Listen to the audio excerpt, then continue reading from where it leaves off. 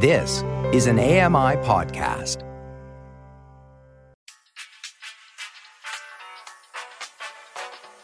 You're listening to the Kitchen Confession Podcast with Chef Mary Mammoliti.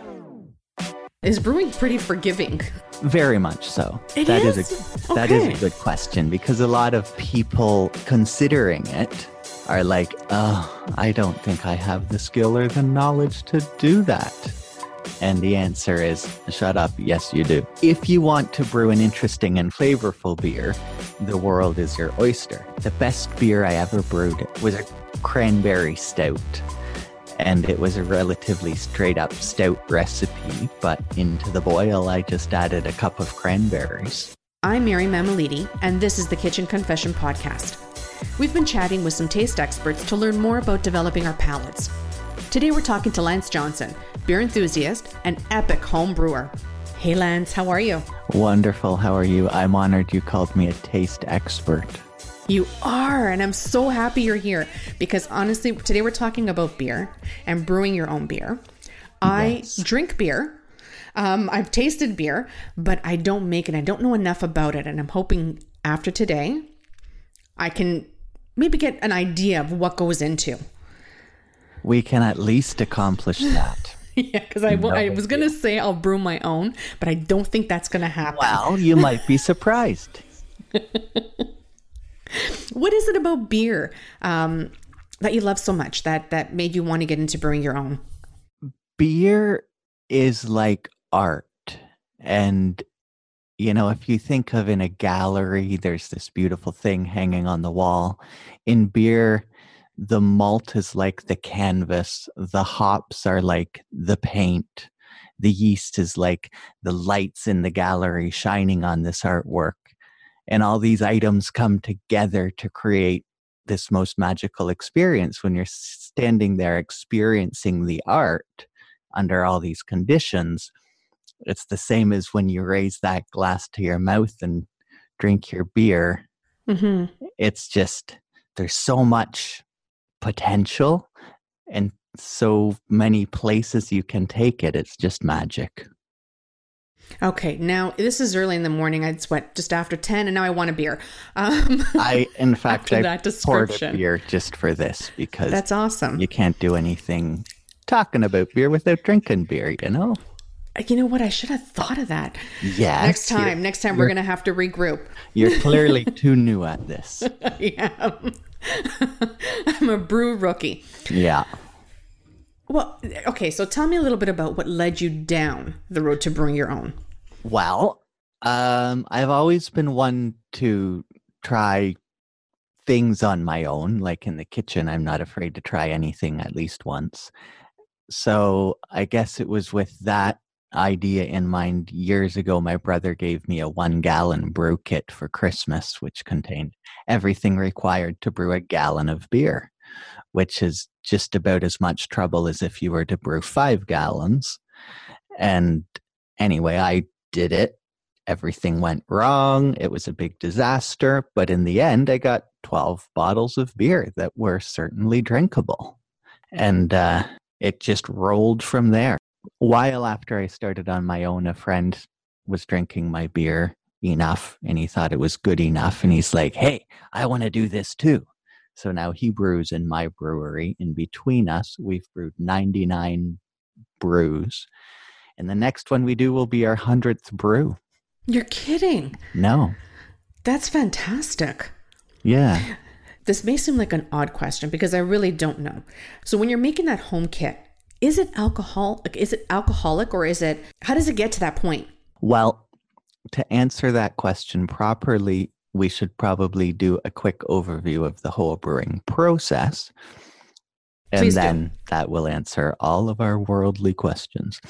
What you do is there's 4 main ingredients: water, malt, hops, and yeast. So in the beginning, you take the malt and combine it with water at a certain temperature, which allows enzymes in the malt to convert the starch to sugar. And then you take that sugary water solution and boil it for about an hour, adding hops. And hops' primary purpose is for preservation. and flavor. So during that hour, you're adding hops at specific intervals. They're doing their magic in there. And then when it's done the boil, you cool it down, put it in a fermenter, add the yeast to it. Then over the course of about 2 weeks, the yeast goes ahead and eats all that sugar up and converts it to alcohol. And then when it's done, which is roughly 2 weeks later for a regular ale, you package it, either bottle it or put it in a keg. And at several points along the way, you measure the specific gravity, which is how much sugar is in the whatever you call it at that stage, the wort, the whatever. Mm-hmm. And then you do math on those numbers, and it tells you pretty accurately how much alcohol is in it. So if you're a good home brewer, you can nail your alcohol. Say, I want a 5% beer, I can brew a 5% beer. Now, is there a limit that you can brew for home brewing? Not according to the laws, the governmental laws. The laws of physics kind of get in your way. So there's kind of a practical upper limit, but nobody ever bothers to get there because it's probably 15, 16, 17%. Mm-hmm. And unless you're brewing like a barley wine, nobody wants that much alcohol in their beer anyway. Okay. So the more alcohol you want, the more difficult the process becomes. But certainly 5, 6, and 7% are easy to achieve. And the average for a beer? Is about 5%. Is about 5. In Canada. Okay. Yeah. Do you grow your own hops? I did this year. And I just packaged a beer a week ago that I brewed. I literally started brewing while the mash was mashing. I picked the hops off my hop vines and then threw them in the boil 20 minutes later. Okay, wait. Let's backtrack. Hops are on hop vines. Yeah. So it's a plant. Yes. It's a big gnarly plant that would try and take over your whole garden if you gave it the opportunity. Oh, so it's like a weed. If you're lucky, yeah. Yeah. But there is obviously a little TLC that goes into to actually grow your hop plant. Well, in my case, I'm not very good at TLCing anything. So, friends came over and said, how are your hops going to grow in that disaster? And I'm like, honey, anything around here needs to learn to fend for itself. And under that, whatever, my hops did grow. They generally take a few years to establish a good root structure. Okay. And this was their second year. Last year they grew but produced no fruit. This year they produced not enough fruit to make a proper beer, but that's okay. I brewed a beer with all the hops I had. We'll see what comes out of it. So I know I'm stuck on these hops because I really did not know that it was a plant. Yeah. So getting a hops plant, is it something that you walk into like your local plant world and say, hey, can I get a hops plant? Is that such a thing? Or is it a specific gardens, or you do kind of know a friend who gives you a little leaf or something? That would be cool. And that will come to be more. And there may be a day that you can walk into a store and a regular garden center and buy a hop. But in today's world, you typically pre-order them through your home brew shop. And they come as a rhizome and wrapped in a paper towel in a plastic bag. Okay. So the idea is in about January, you put in your order. And then around April, May, they ring you up and say, your hops are in, sir. And then you go pick up this little bag and ideally stick it in the ground straight away. And is this an all year round plant or no? It's a perennial. So once you bother to spend the $9 to buy it, you are then in hops for the rest of your life, hopefully. Perfect. Does it change the flavor? Absolutely, yeah. Part of the magic of beer, like when you set about brewing wine, the primary thing that makes wine delicious is the quality of the grape juice you start with.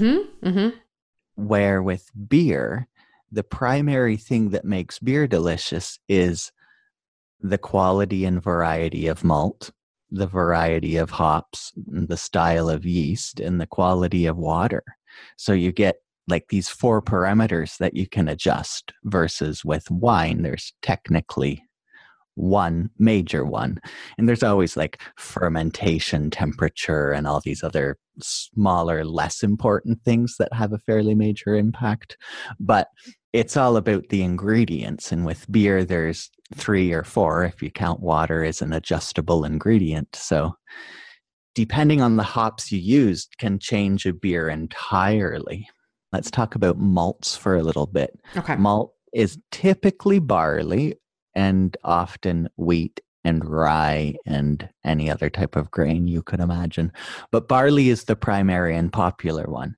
So when you take a kernel of barley off the plant, you then have to take it and soak it in water to get it to start germinating.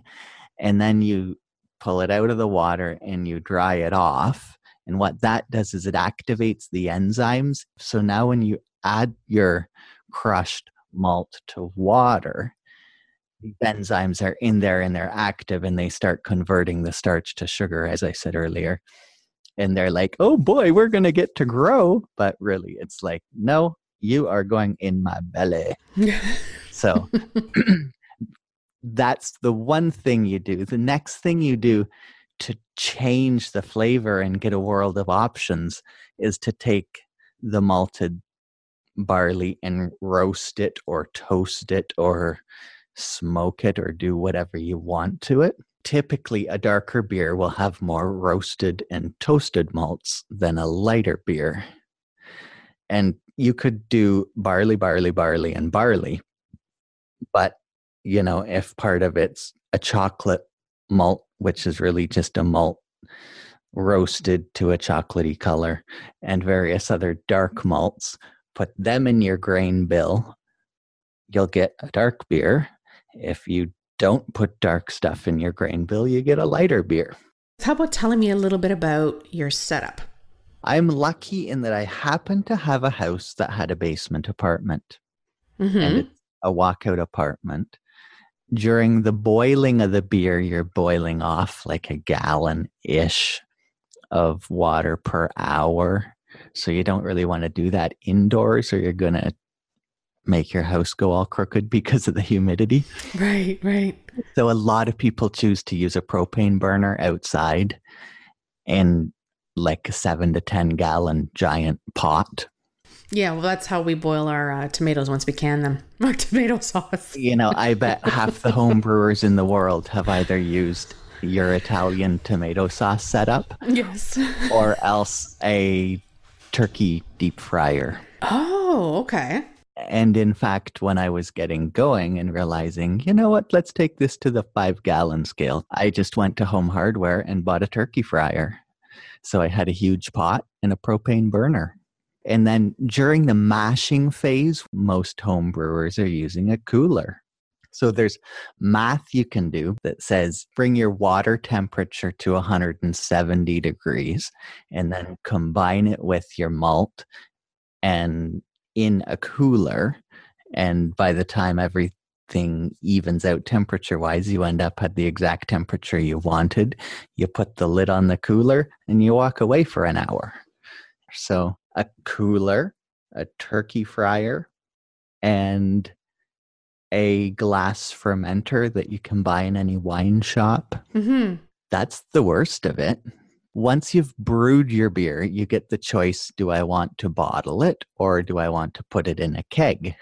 Years ago, home brewers, or years before that, Coke and Pepsi used to ship their pop in 5-gallon kegs. Yes, I remember that. Back when pop was delicious.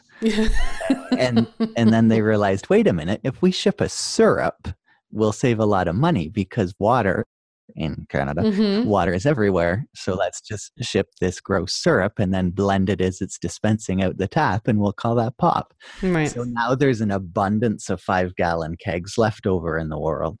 Home brewers generally are lazy, I think.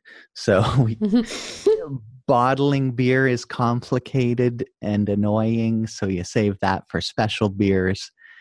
And most of us use kegs. Lots of people convert a freezer into holding kegs and call it a keezer.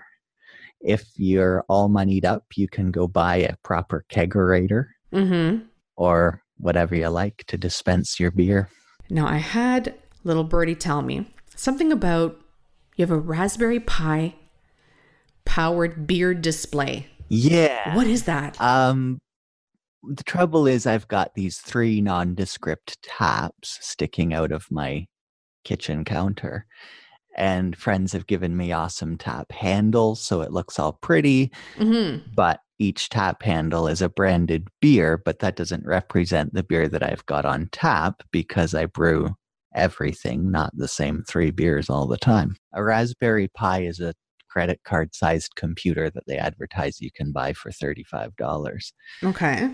And some guy made a program for that so that you hang a monitor on the wall, you run a Raspberry Pi somewhere near the monitor, and it's like a database of sorts, and you enter your beers that you've brewed in this database and then select which ones are displayed on the display.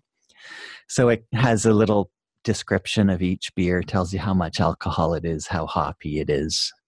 Really? And then if I bother to update the thing, which I usually do if friends are coming over, then you turn that on and they're like, "Gee, Lance, what beers do you have on tap today?" And I'm like, "Well, my friend, let me just turn on this here monitor and you can see for yourself."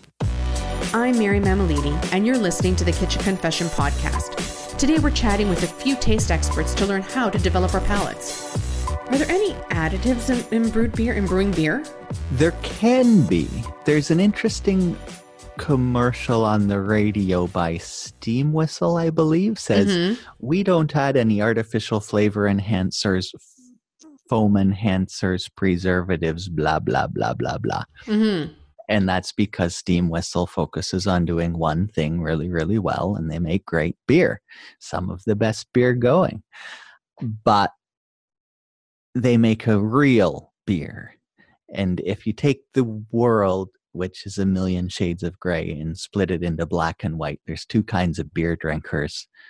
Those that, I don't know why they do it, but we'll just say those that drink Coors Light, Bud Light, etc. And then there's the other type of beer drinkers, such as you and I and a lot of other people that enjoy interesting and flavorful beers. So if you want to brew an interesting and flavorful beer, the world is your oyster. If you want to brew something as refined, shall we say, and straightforward possibly as Coors Light, you have to do things differently. It's not very flavorful. It's not very hoppy.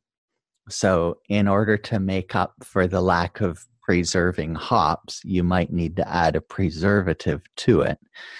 Because you don't want a lot of flavor, you have to use sugar instead of pure malt. So you throw some of the malt off the grain bill and add some sugar in there.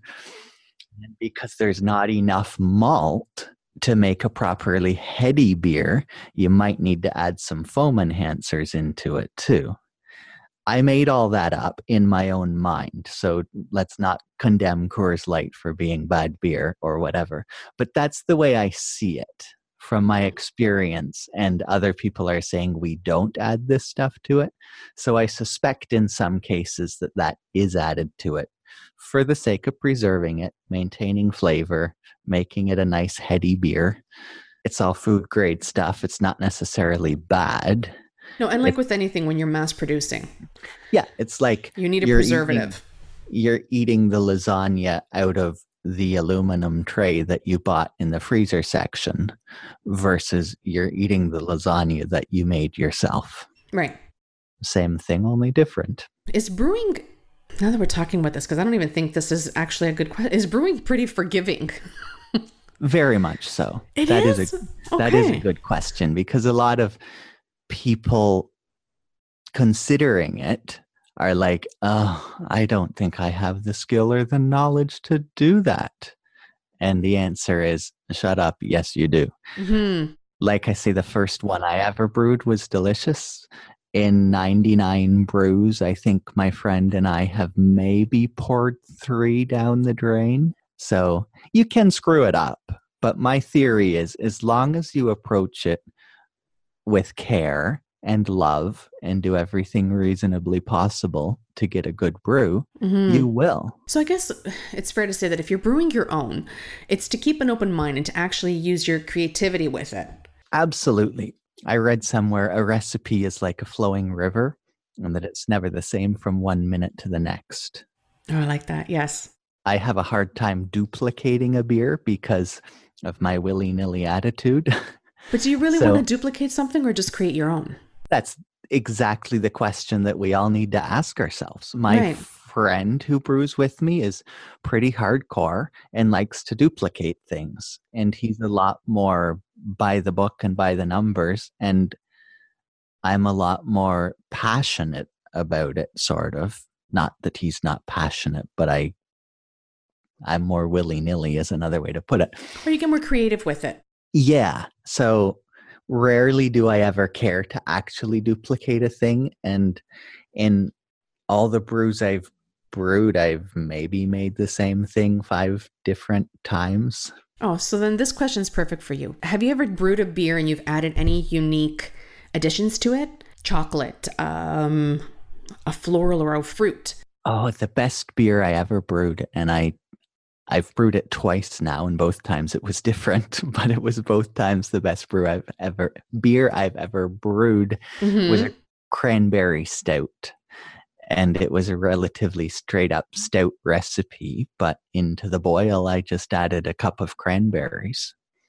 And that sounds so good. Yeah, they're kind of a magical fruit because, not in that sense, but kind of a magical fruit because they're so starchy. And starch and beer kind of go hand in hand. And you boil them in there and they give their delicious cranberry flavor, but also the starch comes out and really adds to the body of the beer. So it creates this something that's really unique and special. Do you really get that cranberry taste? Depending how many you put in it. The first time I used a cup. The second time I used, I think, a cup and a quarter. And as they say in the brewing industry, discretion is the better part of flavor. So rarely do you want your flavor additives to be the primary flavor in the beer. Yeah, you just want that hint of it.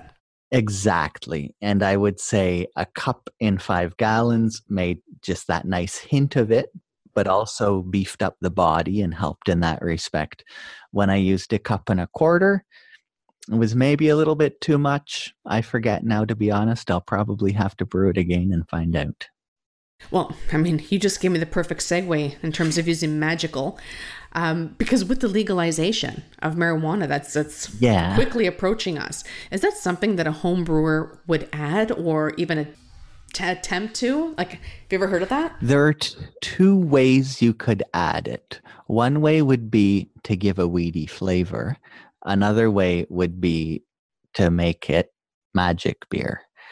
And because we've had other parts of the world beating us to the legalization, you can Google how to make magic beer, and it's not super straightforward. Oh, it's really called magic beer. Well, that's what I'm calling it today. Call it whatever you like, but it can be done. I think there are even breweries out west that are doing it. Really? And I've looked into it, but I honestly forget because it's a little bit complicated. But it's definitely something I would like to try. The other option is you could just throw weed in the boil and it would flavor it much the same way that hops flavor it. In fact, hops and cannabis are somehow related. Somewhere go up the family tree, they share a similar grandparent or something. Okay. What about smell? Does smell play a role in developing beer? At all? Smell plays a large role in the consumption of beer.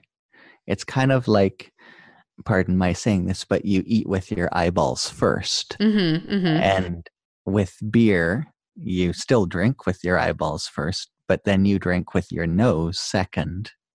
And one of the things that I thoroughly enjoy about steam whistle, and you really only get it straight out of the bottle, but you crack the cap and bring it to your mouth, and there's this really hoppy, skunky, in a good way, hoppy nose to the beer.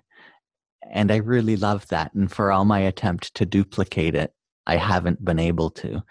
But then later I learned that you really only get that when you're drinking the steam whistle out of the bottle. If you pour it into a glass, that sort of dissipates. But there's this whole field of study and creation of glassware surrounding the smell of your beer and how best to direct that into your nose. And there are companies like Spiegelau that are making these most amazing crystal glasses to drink your beer out of. And they sell a kit of 4 different ones for big Belgian beers, wheat beers, lagers. There's definitely a lot of energy that goes into how can we direct the wonderful smell of this beer into your nose as you're drinking it so that you can thoroughly enjoy the whole experience. A lot of the smell of beer comes from the hops primarily, and sort of secondarily, potentially the yeast. When you're designing a beer, you totally sort of consider the smell factor of the hops, because that's sort of a front of the tongue immediate flavor is partly the smell.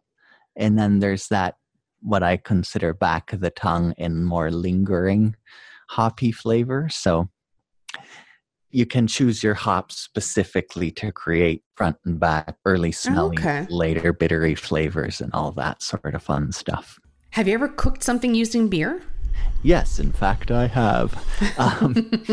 I once brewed a beer that didn't turn out quite the way I wanted it. It was supposed to be a good stout, but, you know, we all face challenges in life, and the end of this beer, it didn't taste that good. So I kegged it up and wondered what to do with it.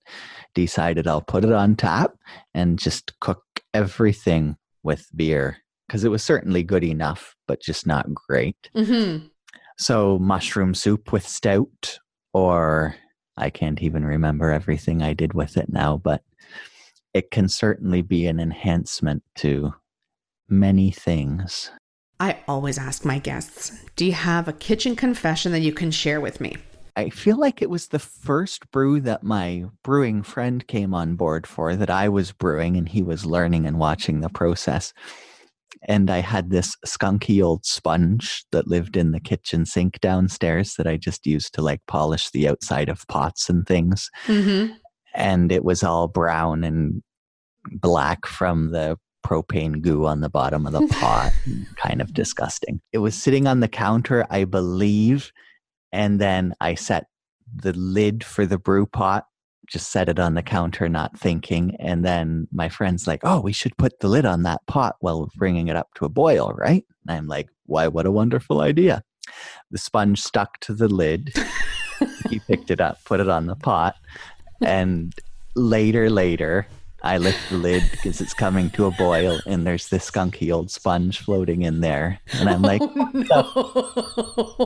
where did this come from? What are you doing? I thought he sabotaged my beer, but then later we put 2 and 2 together. A greasy sponge stuck to bottom of lid. Oh no. Beer tasted fine in the end. No big deal. No, I take it that, no, I shouldn't even assume, but did that all go down the drain after? No, we did that before it was boiling. So it had an hour of boil. So if there were any bacterias on the sponge, they were long dead. Oh my God. And it was Is that like the 5-second rule? Pretty much, yeah. It was a big dark beer anyway. So if there were minor off flavors, you would have never noticed. That's hilarious. Perfect. What are you drinking right now? I am drinking my Guinness clone, if you will. Dark-ish colored, but lightish flavored. And as you research stuff, you realize Canadian Guinness tastes a lot different than Irish Guinness. And I thought, well, I'd rather brew more like an Irish Guinness. I don't even know what that tastes like, but the internet helps you figure out a recipe, and I brewed something and I'm drinking it now and it's delicious. But if you put it head to head with a can of Canadian Guinness, it's different. You can even use that to make bread. Absolutely. When you're done the mashing process, you get all these what we call spent grains, and it's husks and shells and a bit of the insides of the grain left. You can take that and put it in bread. And I've done that many times, and we call it spent grain bread. It just adds a little more fiber and interest to your loaf of bread. Spent grain bread. Yep. That sounds good. Thank you so much. This has been You're a lot of welcome. fun. It's my pleasure. Next time we have to get together and have a glass of beer. Absolutely. None of this over the internet stuff. It's that time. We've reached the end of another show. Be sure to visit kitchenconfession.com for more recipes and foodie finds. I'd like to thank producer and editor Matt Agnew, and I'm Mary Mamalidi. See you at the next episode.